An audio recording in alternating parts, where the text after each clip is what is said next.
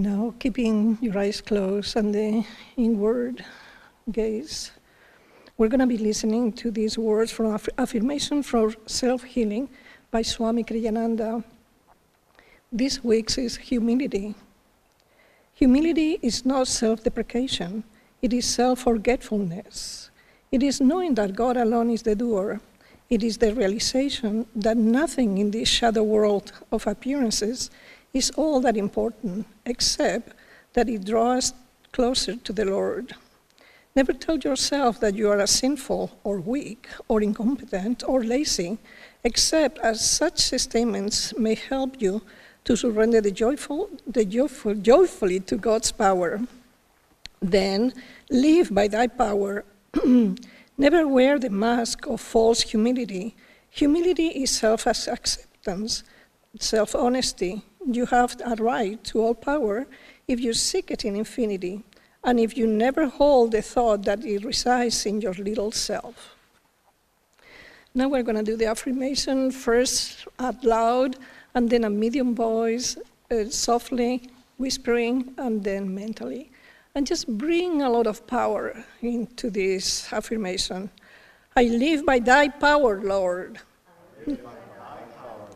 What I have is ever thine, ever thine. What I have is ever thine, ever thine. Softer. I live by thy power, Lord. What I have is ever thine, ever thine.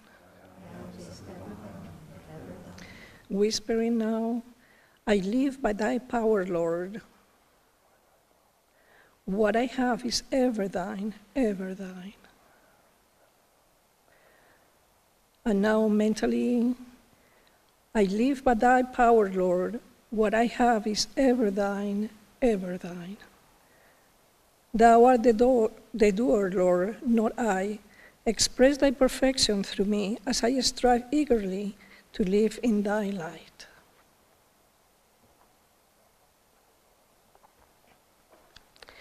And from Rays of the One Light, the weekly commentaries of the Bible and the Bhagavad Gita by Swami Kriyananda. This week is, how high should we aspire? The truth is one and eternal. Realize oneness with it in your deathless self within. The following commentary is based on the teachings of Paramahansa Yogananda. The passage this week is from the Gospel of St. Matthew, chapter 5.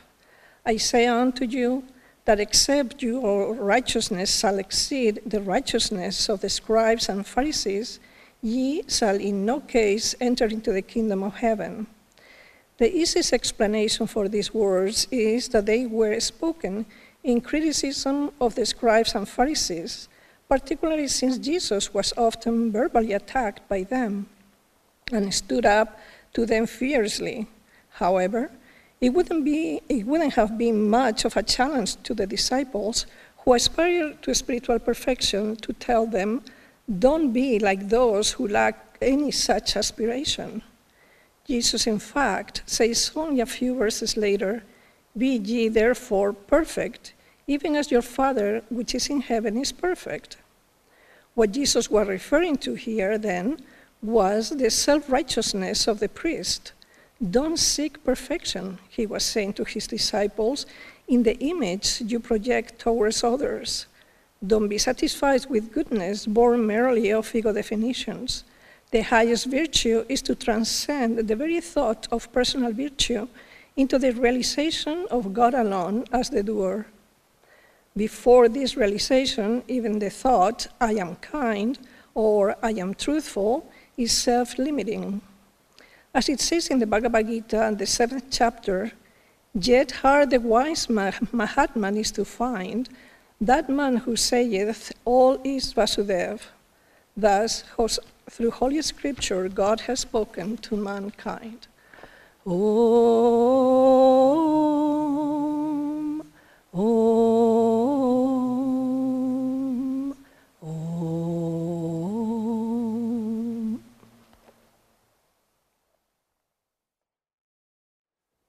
I'd like to welcome you all to our Sunday service being broadcast here from the Temple of Light in Ananda Village. To wherever you are, thank you for joining us. My name is Atman. This is Bhakti Marg. We both serve here at Ananda Village, and thank you for being with us. Let's continue with Whispers from Eternity, a reading from Yogananda's Prayer Demands.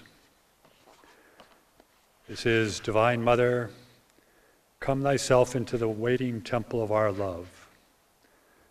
Divine Mother, be thou the only flame shining on the altar of our hearts. Burn away any darkness that lurks there. Divine Mother, be thou the only fragrance rising from the incense of our love for thee. Permeate any dark nook in the hearts also of those we love.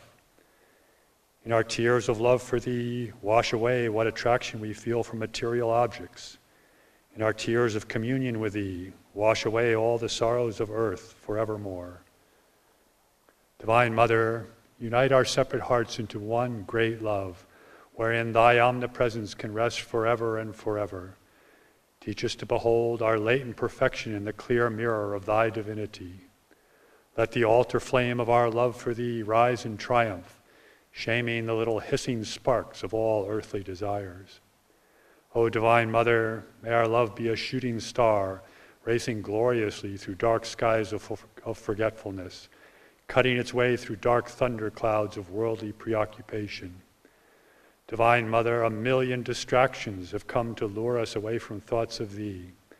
Thou thyself, in order to test us, hast offered false substitute fulfillments, pompous temple ceremonies to satisfy the egos of worldly people, religious organizations shouting, salvation can only come through serving this work, priests and ministries offering the gospel, God will bless you if you give us money. O Mother, I have done with such outward shows in thy name. I await thee now in the inner temple of my love. Steal softly into this silent temple, Mother. With lambent flame, banish the darkness of my long ignorance, and grant me safety in thy ever-shining bliss. I think many of us have heard the Chinese proverb that may you be blessed to live in interesting times. Well, I think it's fair to say that we've made it. We're in interesting times, and it's not hard to see that these times are interesting. And they're not necessarily comfortable. Why aren't they comfortable? Because they challenge us. They challenge the ego. They challenge the patterns of energy that we've established to deal with the delusions of this world, with the Maya that comes to us. That's getting shaken up. And that shaking causes a little fear, a little anxiety. But more importantly, it causes us to redirect energy, to make some changes in our life. Decide what it is that's important, what it is we want to do, how it is we're going to go forward. And I think that's what the great blessing is, that the opportunity we have is to really take a look and be clear about what it is that we need to do. Be clear as what it is our energy, where it needs to go. And, maybe take a step back from those ego habits that we had that made it all look sort of normal. What does the ego do? The ego likes to look at the world, and even as we're on the spiritual path, the ego still likes to put things in understanding. It likes to categorize Maya. It likes to think it's in charge. And so, okay, all these things work. When that gets broken up, we have a chance to really look behind that and really question some things. I'm reminded of the story, one of my favorites in the Mahabharata, where Yudhishthira and his brothers are out in the forest in their exile, and they're thirsty. And they see a lake off in the distance, and he sends one of the brothers, goes off, and there's a presence in the lake that asks questions. And if you don't answer the question right, you can't drink from the lake. Well, the brothers drink from the lake anyway, and they fall down dead. And another brother goes, and another brother goes, and another, and finally only Yudhishthira is left, and he goes to drink from the lake. And he starts answering these questions. And since he is the embodiment of truth and dharma, he answers these questions and he answers correctly. And the one I was remembering today for the service was, the question is, what is the most incredible thing in the world? And the answer is that we live our lives surrounded by disease and death, yet we live our lives as if we were immortal. And isn't that true? We live all the time as if we are going to live forever, that this pattern is going to continue. Well, guess what? These interesting times have shaken us up a little bit. And they say, we are seeing disease and death a little bit closer up. We are starting to question, are we really immortal? Well, we're not. And there's another story, Yogananda, when he was a boy, he was meditating in Garpar Road, his meditation room, and all of a sudden he was transferred to the battlefield. World War I was happening at the time, and he was a captain on a ship, and his ship was being bombarded, and there were shells coming in, and one of them sank the ship, and he started swimming towards shore, and just as he reached shore, a bullet caught him in the heart, and he looked down at his dying body and saw himself leaving that body, and he felt that passage of death, and then all of a sudden he was transformed back into his meditation room. He's going, oh, I'm alive. Oh, thank God, yes. What was that? Oh, okay, I'm in my body. I'm okay, I'm alive. And then boom, the scene shifted again, and he was back on the battlefield, and he was bleeding, and he had left his body, and he was dying. And he shifted back to his meditation room. He called out and he said, Divine Mother, am I dead or am I alive? And Divine Mother said, you are neither. You are the immortal soul. Death is as much of an illusion as your life. Cling to me, cling to that one soul source within, and know that that is your true reality. And that's the message for us in these times. Cling to that one soul source, that one true reality. So how can this help us, these interesting times? Well, one thing is we're being forced to have a little bit more simplicity in our lives.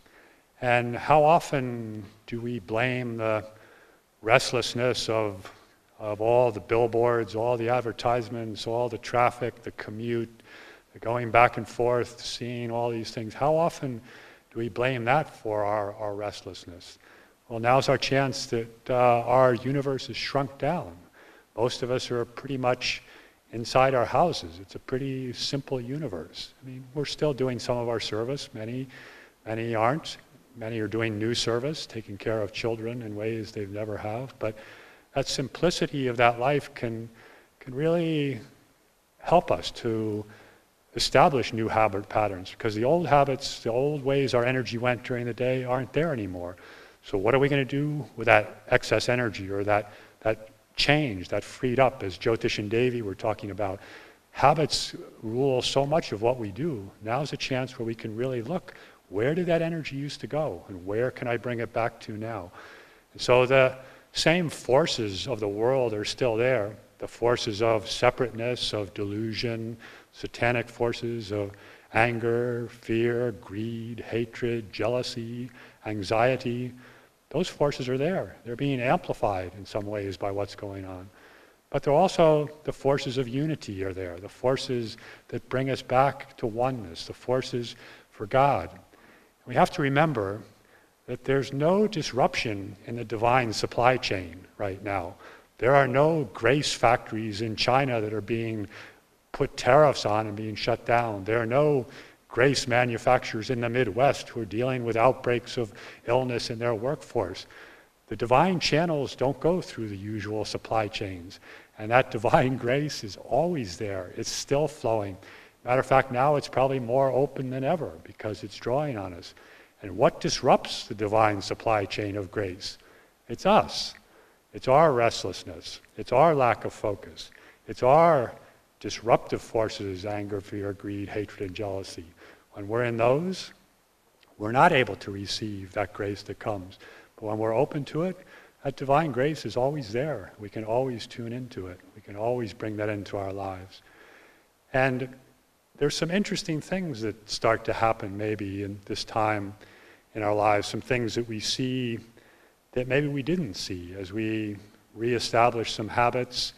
And because they're new, it gives us a chance to maybe be a little bit more cognizant, maybe to extract those tentacles of ego that make us seem this is normal and not question it. So as we change our habits and as we do new things with our time, let's be aware of Are we going towards unity? Is this bringing us joy? Or am I going towards separation? Is this taking me in the other direction? For example, a common thing, which many of us, myself included, seem to have gotten into is trying to stay up on what's going on. And we're taking in more media, more news, more things. Okay, what's happening in the world? What's going to go on? What's next? What's the next step? How does this work? And you have to ask yourself, okay, I just read this huge, long news feed. I just listened to the media. And what happened? Well, I might have gotten really a little anger at our commander-in-chief or at some other things that were the brunt of my anger. Does that help anything? Am I really going to change anything by being angry at the commander-in-chief? Probably not. And how do I feel when that happens? What's happening to my thing inside? Or when it's just really all too much and I have a Netflix subscription and it's all free and I can binge watch a whole season of Downton Abbey or West Wing or any of my favorite shows, and I just need to disconnect. I'm just going to do that. And 3 hours later or 5 hours later, how do I feel? How does that make me feel? Yeah, I've escaped for a while, but what's it do inside? Is that the right thing? Am I going toward separation? Am I going toward unity?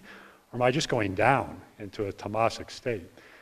And let's look. I didn't used to binge watch 3 hours of things, so I can really see it. I have a comparison here. I did this is new. Is this a good thing? Okay, let's evaluate. Let's also evaluate, I'm going to raise my energy. I'm going to meditate longer.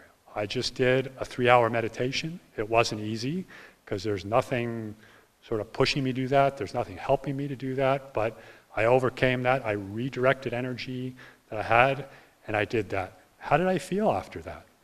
I just went out for a walk. I was walking with Divine Mother, looking at this beautiful spring weather we have here. How did I feel after that? Was that the right thing?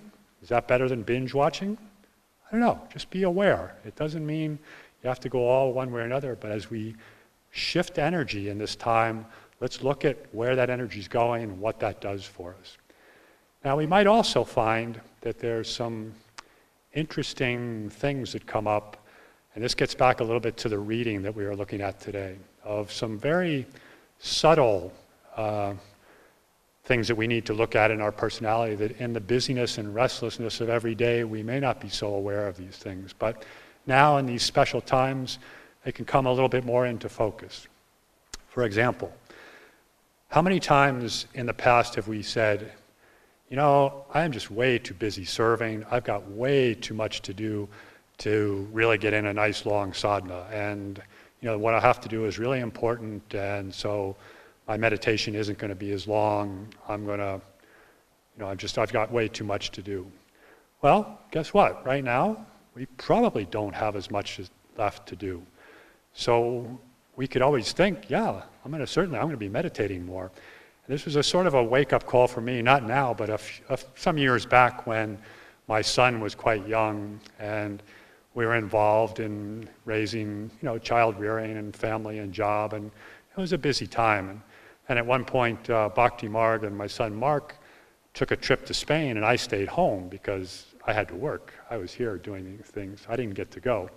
So I was thinking, oh, finally, I know I don't have the obligations of family. I'm just here by myself, and I'm going to meditate a whole lot more. I'm going to do all these things that my ego said I was wishing I was doing but didn't really want to do anyway. But all those things that I could have done, well, what happened? Did I really do a lot more meditation during that period? When they came back, I sort of wistfully looked back and said, I didn't really take advantage of that as I did. I didn't really put out the energy to change a habit and rise up. My energy went somewhere a little bit more down. I started, if I remember, I was watching sports on the Olympics or something, and that kind of took up some of my extra time. So be aware, those excuses that you had before aren't necessarily there anymore. And just be honest with yourself. Which way am I going? Is it really the busyness, or is it just my restless nature that's keeping me from doing this? And even eliminating some of that restlessness Am I really able to go where I want to go, or how do I take those steps? There's another one that's sort of interesting, and it speaks again to this reading, and that's the influence of others. And it says, be aware. We so often get pushed one way or another by our environment, by people influencing us. Well, guess what? We're self-isolated. We don't have as much influence as we had before. We have a lot more control over that influence. But we can really say, okay, how much is it, that influence of others? And we always need to remember that beautiful, funny story that Yogananda tells of the boy and the man and his donkey. And the boy and the man are taking this donkey to market, and they want it to arrive fresh at market so that they don't ride on it, so it doesn't tire the donkey out and he gets the best price. Somebody comes by and says, "Oh, look at those fools. There's a perfectly good donkey and he's making that boy walk." So he puts the boy on the donkey. And then another person comes by and says, "Oh, what is this? Look at this. This boy who could easily walk is making his poor father walk. It should be the father that's on the donkey." So they switch. And then another one comes by and says, "Well, what is this? There's a man here and his son, and they both could be on this donkey. Why should this donkey be getting a free ride?" So they both get on the donkey. And then, of course, the next person comes by and says, "Oh, these people, look what they're doing to this poor little donkey. They have a man and a boy on the donkey, and this donkey's gonna be driven to its death." And the man just gets fed up with it all, throws the donkey off the bridge and goes home. So we always have to be aware of what all those messages are saying to us. And as we filter a lot of those out of our lives, we can gain a little bit more awareness of what those messages were doing to us, how they were affecting us, how they were influencing what we said and did. And this can be in two ways. And I think for those of us who live in spiritual community or who have been connected with a spiritual works can appreciate this. So we're both less influenced by those that are drawing us outward into materialism, which is good. Maybe it's your co-workers if you're working a job outside in the society. Maybe it's your family. Maybe it's your spouse or friends who aren't on the path, and they've faded away a little bit. You're not necessarily as in contact with them as you were. You're not necessarily being pushed by all the billboards out there and the materialism. But you also may not be being pushed as much by your spiritual friends, and you might be missing that support, that satsang, which is really important, that company with truth seekers of helping bring us into those helpful habits. And do we meditate as much when the people who we think might be watching us don't notice that we're not at morning meditation in the temple? I mean, nobody's really watching you, but there are these subtle things in our lives, these subtle influences from outside. As it says in the readings, ideally we need to get beyond all those influences, even if they're good influences, even if we're thinking this is what I should do. Again, we haven't really reached perfection until it doesn't even come up as a question. In the short term, the good influences aren't necessarily a bad thing. And we might want to do, if we recognize, nobody knows if I'm meditating or not, and guess what? My meditation fell off a little bit here. Well, we might want to get some of those influences back because that's pushing us in the right direction. And those influences could be having a meditation buddy, somebody who joins with you, somebody you're connected with, connecting with online communities. We have lots and lots of things going out from ananda.org that you can keep connected. There's places all around the world. There's meditations that are still happening. These influences help us. And if we're not there yet to be completely on our own in seclusion and isolation, doing what we'd like to see ourselves doing, bring those influences back in. There's yet another subtle influence, again, that speaks to the reading this time. And as it says in Matthew, that Matthew chapter 6, verse 1, many pious men offer their alms in public. And what effect does the ego have on trying to get in there and grab grab just be able to grab the benefit of some things that we do spiritually. Grab the acclaim, grab the appreciation, and say, jump in there. It's like Swami, and like we said in the affirmation, Swami, when he first came to Master, started working to become more humble, and he recognized that he had a certain intellectual bent and a certain superiority, arrogance maybe, and he really started working on that. And then to his horror, he became aware one time that his ego was trying to jump in and be proud for the humility that he was experiencing. So, you got to be careful. The ego will jump in there with anything. And what's important about this time is what we're doing may not be so visible to others. And is that little voice coming up about, yes, I was really kind to this person, or I did something, I was down at the mailroom and I, did something, or I pulled some weeds and nobody saw me. And, hey, nobody's really appreciating me. How come that's not going to work? Well, forget it. That's just the ego. I mean, it helps us to see, we still have a little bit of work to do. We're still trying to move in that direction of getting away from the ego, trying to grab credit for all these things we do. We should certainly still do all those things. We should still be humble. We should forget ourselves, not self-deprecation, self-forgetfulness. We should put those things out there. We should be looking for ways that we can serve, ways that we can help. We may just be praying for people. It may be offering your meditation. And you're probably not going to get the recognition that you might have used to. Or, if nobody sees you, is this still a spiritual act? Absolutely. God sees you in everything you do. And ultimately, that's the only outside opinion that is important. And it's just the ego. It's just the ego in there trying to grab credit for all these things that happen. So it's a chance. There's a window that's opened here that we can look at. And do we get discouraged by seeing some of these things? No. As it says in the affirmations, I accept with gratitude my faults, because only then can I work on them and change them. So accept these opportunities with gratitude, that we have an opportunity to look a little bit. This crisis has opened a little bit of a window, and we can look through it. We may not exactly like what we see all the time, but that doesn't matter. The important thing is that we're moving still, we can see things, and we can take this as an opportunity to see things that we may not have seen otherwise, that we can move forward on this path.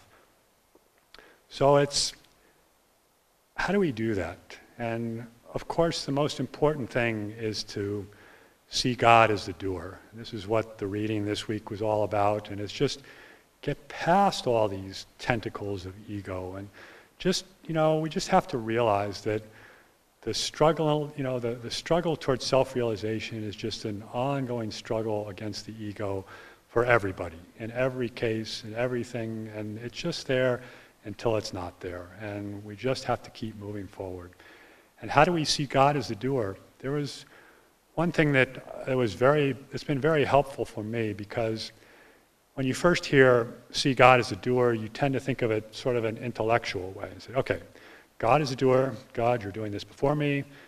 For me, God, you're here. You're doing this. But if it remains just an intellectual concept of God is doing this through me, okay, right, God is doing this through me, it doesn't really take hold. It doesn't really have that much reality, and it's soon forgotten, and we're back into our rational, intellectual way of doing things, and that's what's moving us forward.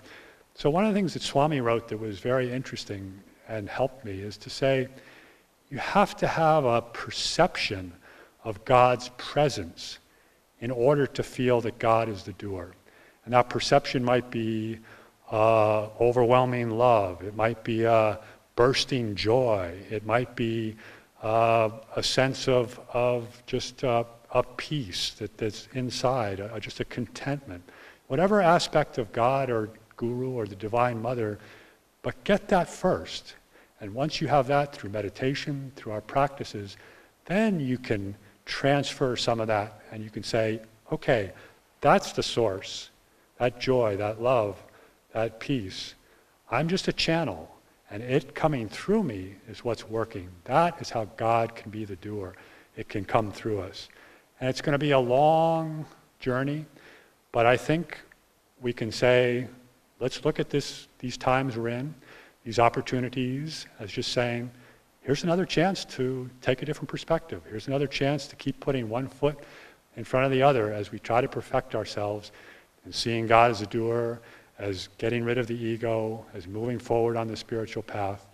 Let's just keep putting one foot in front of the other and see this for the great opportunity it is.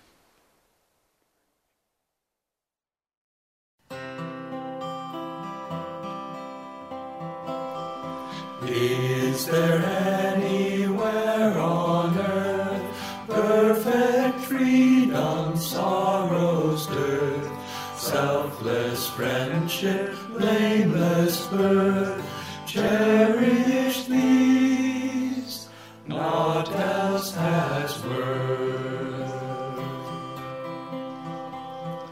Is there anywhere on earth perfect freedom, sorrow's dearth, selfless friendship, blameless birth? Cherish these, naught else has worth. Is there anywhere on earth perfect freedom, sorrow's dearth, selfless friendship, blameless birth?